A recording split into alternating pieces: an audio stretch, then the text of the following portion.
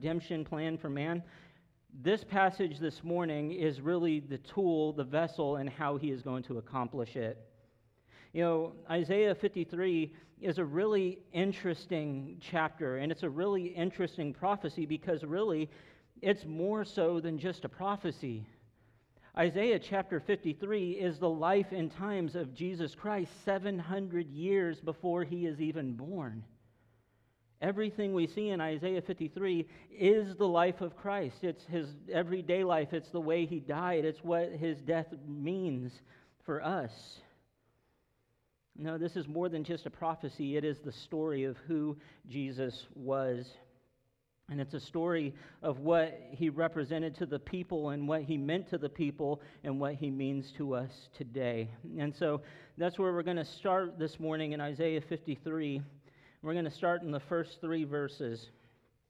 And it says this: "Who has believed our message, and to whom has the arm of the Lord been revealed? He grew up before him like a tender shoot, and like a root out of dry ground. He had no beauty or majesty to attract us to him, nothing in his appearance that we should desire him. He was despised and rejected by mankind, a man of suffering and familiar with pain, like one from whom people hide their faces. He was despised, and we held him in low esteem." And so when we start Isaiah chapter 53 and verse 1, it kind of starts with this lament. The people are going to refuse to believe their message about the servant. They're going to refuse to believe in the servant.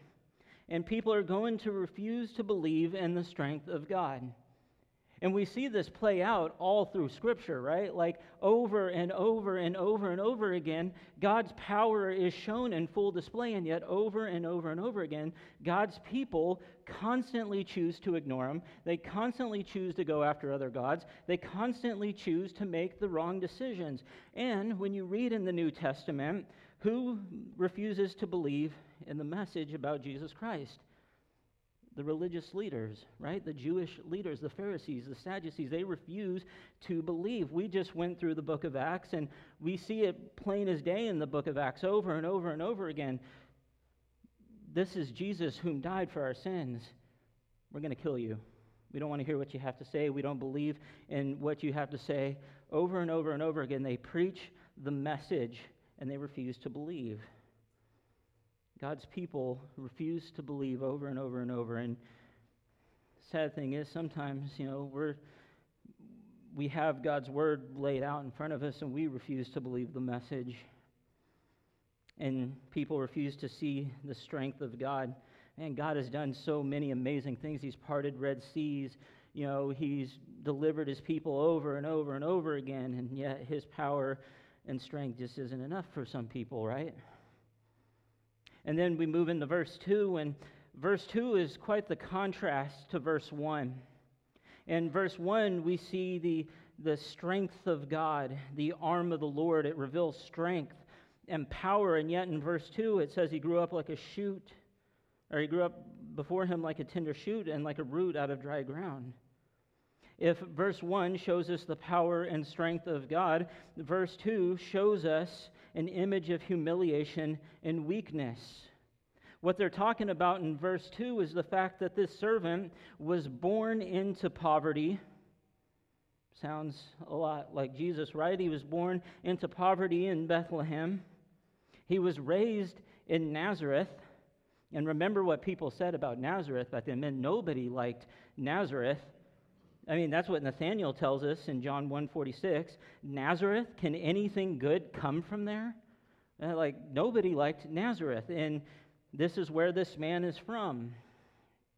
Then it tells us he had no beauty or majesty to attract us to him, nothing in his appearance that we should desire him.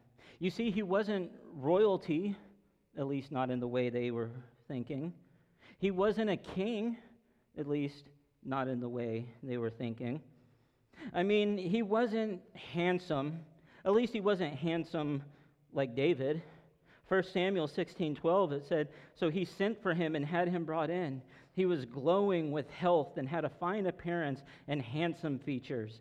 Then the Lord said, 'Rise and anoint him. This is the one.'" David's a handsome man. They'll listen to David. This servant's not as handsome as him. He's not tall or imposing like Saul. 1 Samuel 9:2.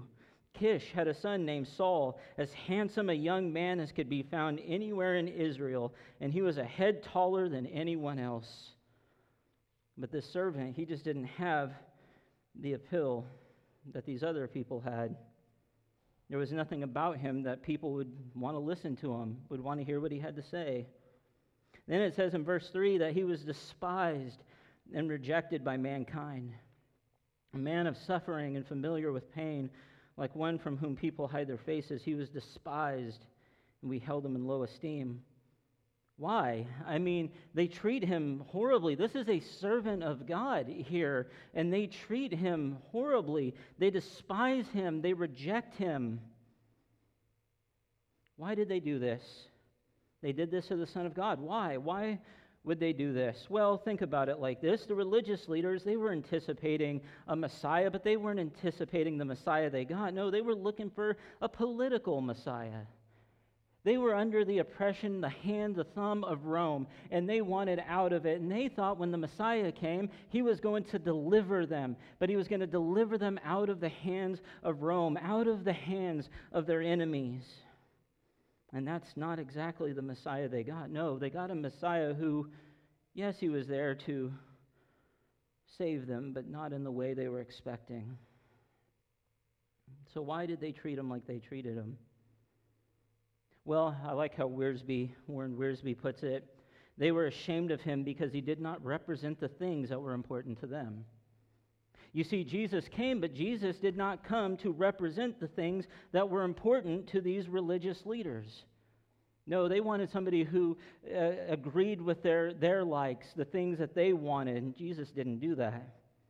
So what are these things? Well, Wiersbe goes on to mention what these things are, and there's a lot of big chunks of Scripture, and so instead of reading it, those are in your bulletin or on the YouVersion app for you to read if you would like to later on.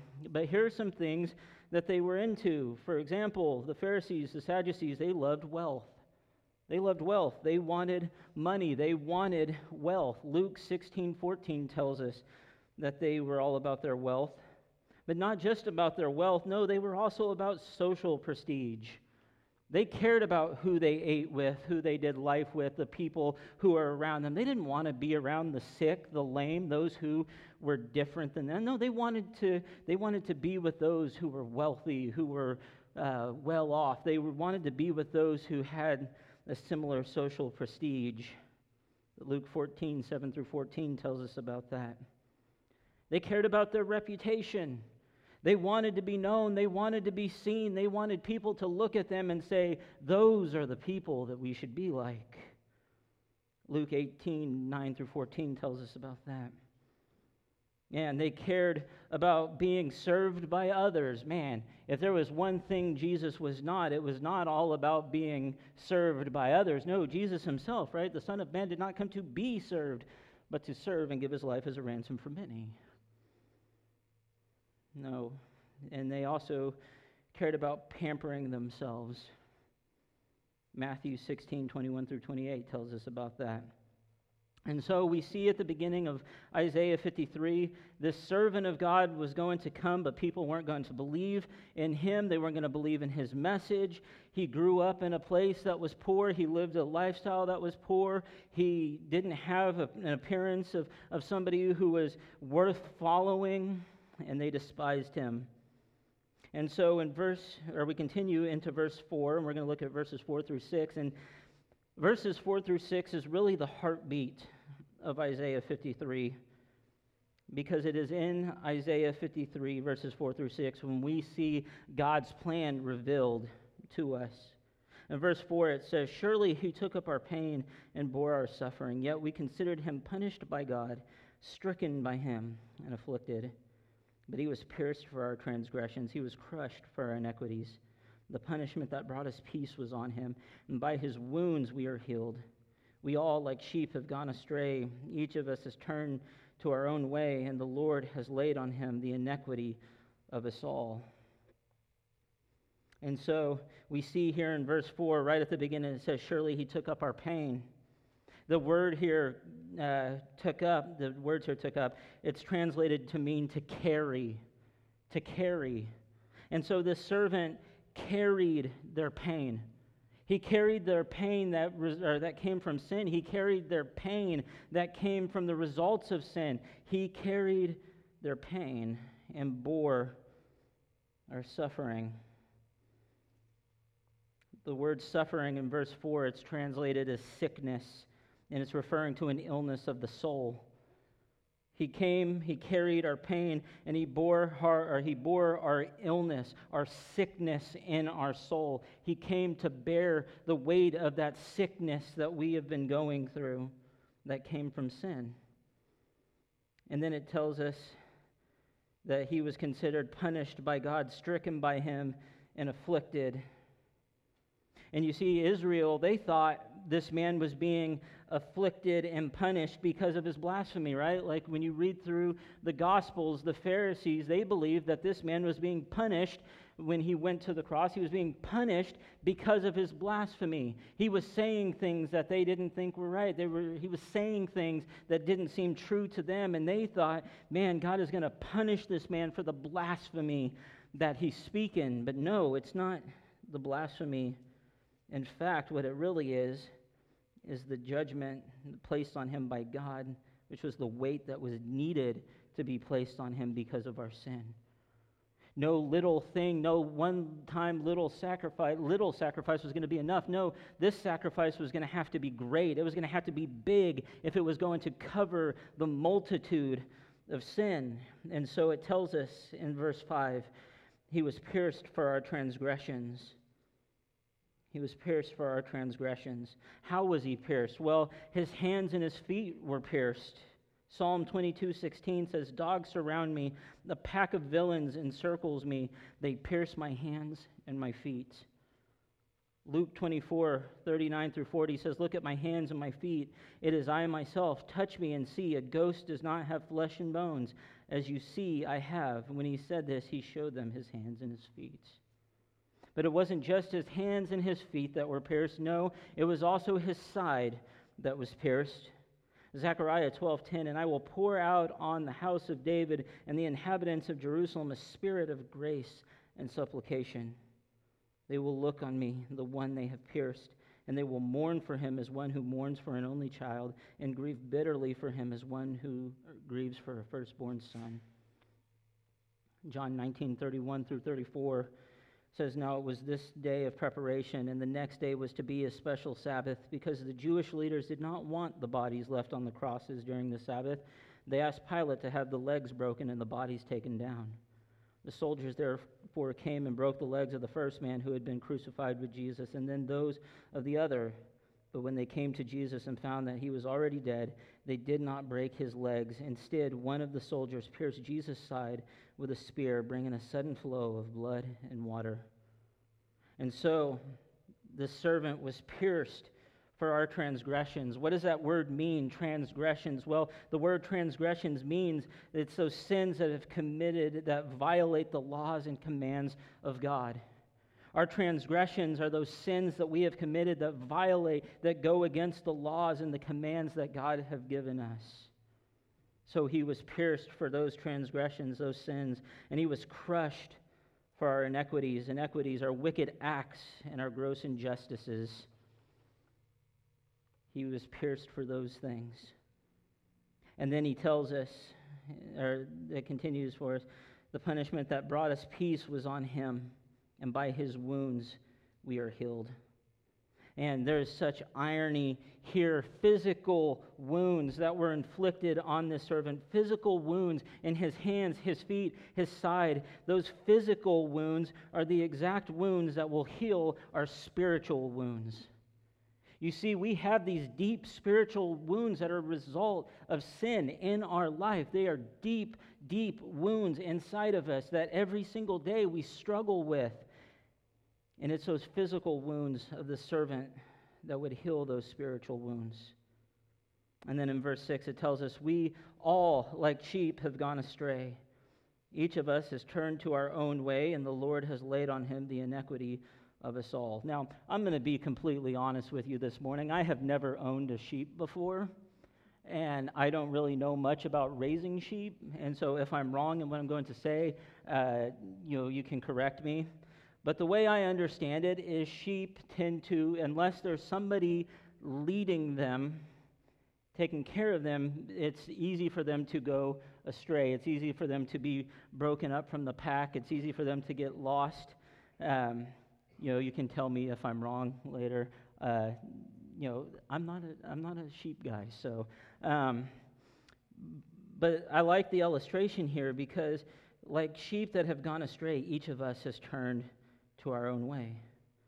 Just as a sheep goes astray, so all of us has gone astray. They've gone their own way. They've ignored the word of God and have chose to do whatever they want to choose to do. If they want something, they go after it. If they want to live a certain way, they'll live that certain way. If they want to do something, they'll do it. And if it goes against God, it does not matter. We want to live our own lives. We don't want to be told what to do. We don't want to be told how to act. We don't want to be told how to live. We've gone astray trying to chase things of this world instead of following after God. And here's the amazing thing. God takes all of their iniquities, the mistakes they've made when they've gone astray. He takes all of those inequities, and instead of throwing them back on the people, he throws them onto the servant. The punishment that they deserve. They're the ones who choose to do what they do. They are the ones who choose to make the mistakes that they make. They are the ones who decide, I'm going to choose not to listen to God. They deserve the punishment. And yet God takes those punishments, and instead of throwing it back on the people who deserve it, no, he says, I'm going to put it on the servant. And it's the same for us. He's taken the sins, or he's taken the inequities that we've chosen to live with, to chosen to live by, and throw them. Instead of throwing them back on us, he's thrown them onto the servant. And then in verse 7, he continues into verse 10. It says, he was oppressed and afflicted, yet he did not open his mouth. He was led like a lamb to the slaughter, and as a sheep before its shearers is silent, so he did not open his mouth. By oppression and judgment he was taken away. Yet who of his generation protested? For he was cut off from the land of the living. For the transgression of my people he was punished. He was assigned a grave with the wicked and with the rich in his death, though he had done no violence, nor was any deceit in his mouth. Yet it was the Lord's will to crush him and cause him to suffer. And though the Lord makes his life an offering for sin, he will see his offspring and prolong his days, and the will of the Lord will prosper in his hand. And so we see right here from the beginning of verse 7, he was oppressed and afflicted. What does these words mean, oppressed? Well, I like how John Piper talks about this word oppressed. He says, the word is most often used in the Old Testament of what taskmasters do to make the life of their slaves miserable. They demand that they make bricks without straw. They press them hard and bring a terrible sense of pressure and burden and stress and tension and oppression on the slaves. Jesus experienced this in the way his enemies continually stalked him and finally captured and tormented him. And it's true, when you read through the Gospels, you see this is the case. Constantly, they were testing this man, waiting for him to stumble. They were watching him. They were following him. They wanted to make sure as soon as this man tripped up, they were going to call him out for it. They were ready to kill him. They had been plotting over and over and over again, how do we kill this man? Everything was a trap to them. They were trying to bring this man down. He was oppressed by these people. They did not want him around. And so they finally capture and torment this man. And it says he was afflicted. To be afflicted, it meant to be humiliated, mocked, scorned. And that's what they did, right? If you're really the Son of God, do this. They mocked him.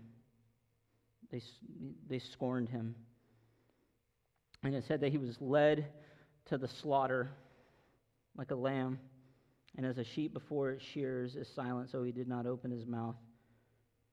He knew what was coming. He knew what was about to take place. He knew that there was no escape from this. There was no way out from this. It had to happen. It had to happen. So he was led to the slaughter, and as a sheep before its shears is silent, so he did not open his mouth. I love this illustration, a sheep before it shears. You know what happens when a sheep is sheared? They take off the wool, right? They shave off the wool of a sheep. Same thing happened to Jesus Christ. Think about it. What all he lost in that moment. He's stripped of everything. He's stripped of his clothes. He's stripped of his power. He's stripped of his friends. He's stripped of divine protection. All of these things. In that moment, he loses all of these things. He is stripped down like a sheep before the shears. And what does he do? He argues. He fights against them. He says, no, I'm not going to go through this. I have done nothing wrong. You are humiliating me. You are mocking me. I choose not to listen to you, and I'm going to fight back. No. It tells us that he remained silent.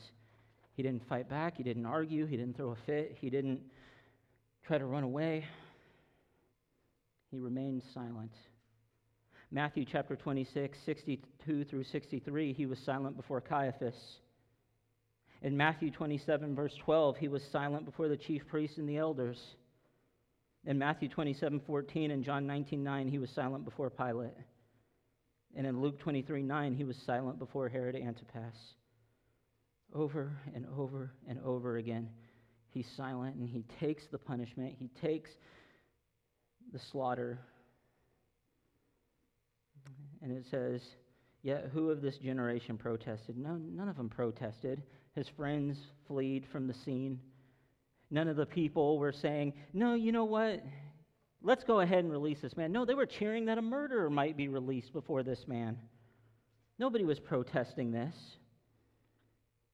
And it says he was cut off from the land of the living. For the transgression of my people he was punished. He dies.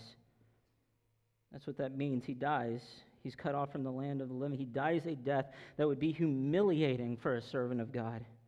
No, he dies a death that was reserved for the worst of the worst. And then it says, he was assigned a grave with the wicked and with the rich in his death, though he had done no violence, nor was any deceit in his mouth. Man, if it were up to these, soldiers, he would have just been thrown in a grave with the rest of the wicked. But, he ends up being placed in a nice tomb.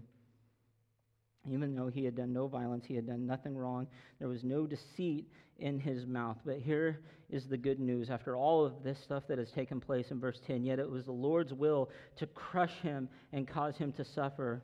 And though the Lord makes his life an offering for sin, he will see his offspring and prolong his days, and the will of the Lord will prosper in his hand. So here is the deal. Last week we talked about God had this plan. He orchestrated this plan in Genesis 3, and he was going to see it all the way out to fulfillment. He was going to send the offspring of Eve. He was going to send his offspring to be the reconciliation between us and God. And that was the plan. And in this passage, we see the fulfillment of this plan. It was the Lord's will to cause him to suffer. It was the Lord's will for him to go through this. It had to happen this way. There had to be a major sacrifice to atone for our sins. Without it, we are in trouble.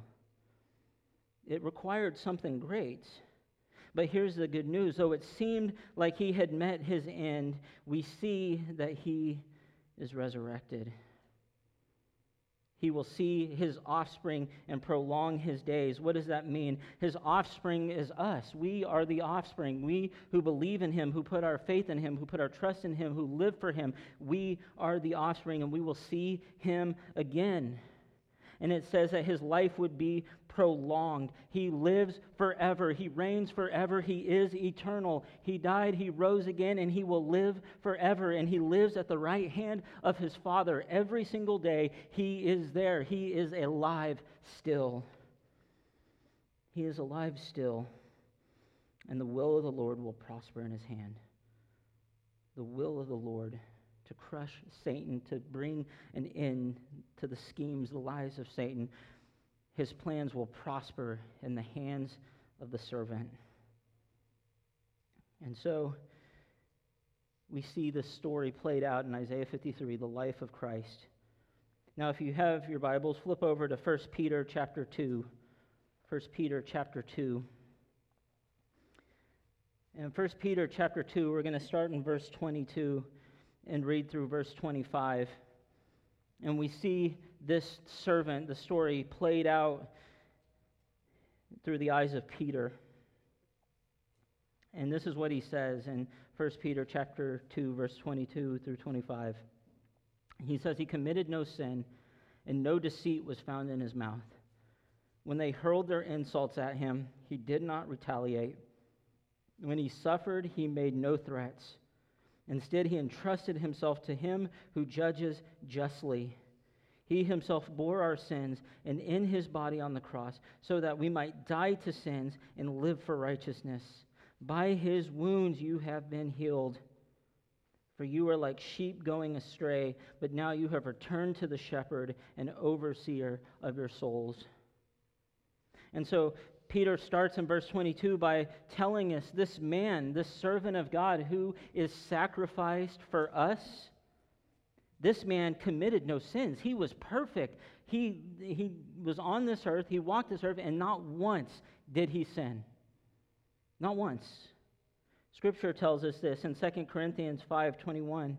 God made him who had no sin to be sin for us, so that in him we might become the righteousness of God. Hebrews 4:15, "For we do not have a high priest who is unable to empathize with our weaknesses, but we have one who has been tempted in every way, just as we are, yet he did not sin." 1 John 3:5, "But you know that he appeared so that he might take away our sins, and in him is no sin." The sins of the world, all thrown on to one man who had no sin. And in verse 23, "When they hurled their insults at him, he did not retaliate. When he suffered, he made no threats. He took everything that happened to him." Man, I do not have a very high pain tolerance. I can't even imagine what he went through. I get a headache and I'm moping around, and I can't imagine all of the things he went through. He didn't retaliate. He made no threats, and instead he entrusted himself to him who judges justly. That means he entrusted himself to the will of the Father.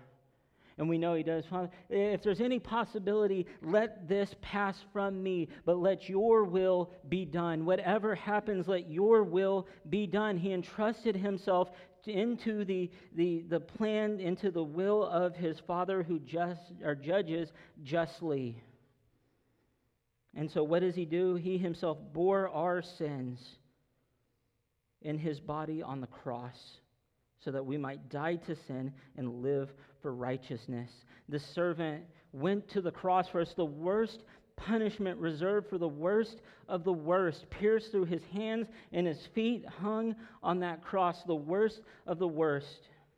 And I love that Peter is here, the one mentioning it. He knew how severe the cross was, and he knew how important the cross was. That's why when it's his turn to die one day, he tells them, "If you're going to hang me on the cross, you're going to do it upside down, because I cannot die the same way as my Lord and Savior."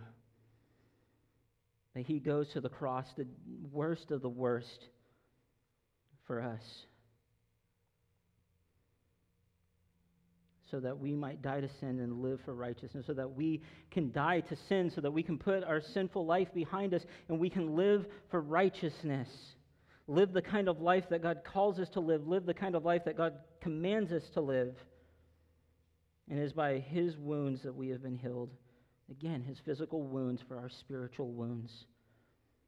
And he says, "For you are like sheep going astray, but now you have returned to the shepherd and overseer of your souls."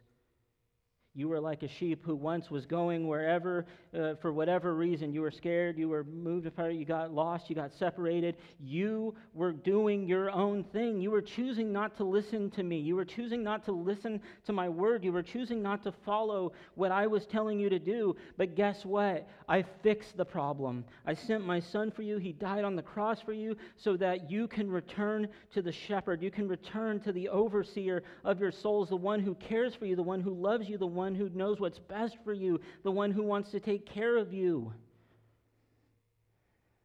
We were being led astray. We were going astray, and now we can return to the overseer of our souls. And so here is the thing this morning. If there's one thing I want us to take from this, it's this. It is by his wounds we are healed. It is by his wounds that we are healed this morning. It is by his wounds, deep, painful, agonizing wounds, that we are healed. And this is so important that we should focus on this. We should think about this often, because when we focus on this, when we think about what it is that he has done for us, it is in this that we realize how we fix our problem. Because here's the deal. There are so many of us living our lives just trying to make up for our sinful nature. We're trying to make up for the mistakes we've made. We're trying to atone for the problems that we've had. We're trying to atone for the sins that we've committed. And if we think that if we're just good enough, and if we do enough service projects, and if we love people enough, if we do all of these things, somehow all of these things can heal what is broken in us. And that is not the case. There is only one thing that can heal the broken in us, and that is Jesus. That is the only thing that can heal the broken that is in us. There's nothing we can do to make up for what we have done, and we don't have to, because God sent his Son for us. His physical wounds heals what has been broken, what is spiritually sick in us. 700 years before Jesus was even born, it was prophesied that he would do this for us. And guess what? God lived out his plan. He weaved it throughout Scripture, all over the place, in the Old and in the New. We see this plan come to fruition, and it comes through Jesus Christ. His wounds have healed us. And so I'm going to ask the worship team to come up this morning. And as they do, if you'll allow me, I want to go back to Isaiah 53 one more time. Isaiah 53, and I want to go back to verses 4 through 6 one more time. Surely he took up our pain and bore our suffering. Yet we considered him punished by God, stricken by him, and afflicted. But he was pierced for our transgressions. He was crushed for our iniquities. The punishment that brought us peace was on him. And by his wounds we are healed. We all, like sheep, have gone astray. Each of us has turned to our own way, and the Lord has laid on him the iniquity of us all.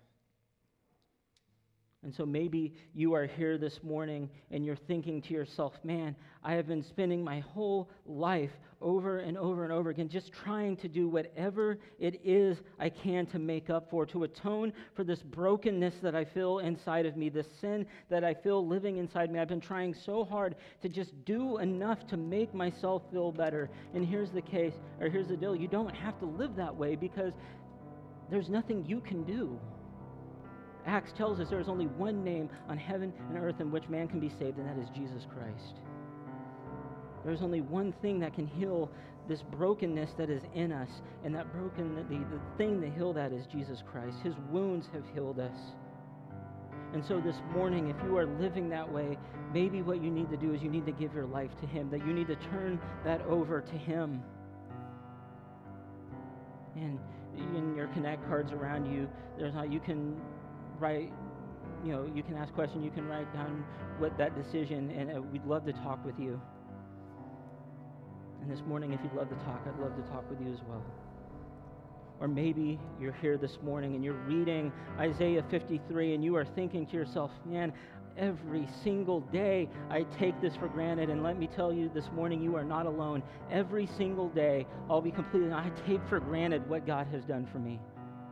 Every day, I take for granted what God has done in my life, what he has done in all of our lives, what that cross represents. And we get so busy, we get so bogged down with everything that's happened around us that every single day we take for granted just exactly what God has done for us. And maybe you're here this morning and you're thinking, man, I have just been so disconnected from God. I've been so apart from God, and I've been so focused on everything that's happening around me that I just lose track of what God has done for me. You are not alone. We all struggle with this at some point, that you just feel disconnected. And so maybe this morning what you need to do is just reconnect with him. Right where you're sitting, you can bow your head, you can pray, you can talk with God, you can reconnect with him. And if you need to pray with somebody, I'd love to pray with you this morning. Man, he took our sins. He bore our suffering. He carried our pain. His wounds have healed us. This morning, if you have a decision to make, please don't leave here without doing so. If you've been battling this brokenness within, go to the cure. That's Jesus Christ. And if this morning you have just felt disconnected and you have felt like you have taken for granted what God has done for you, guess what? There's still time this morning for you to reconnect with him. And so this morning, if you have a decision to make, I pray that you would do so as we stand and we sing.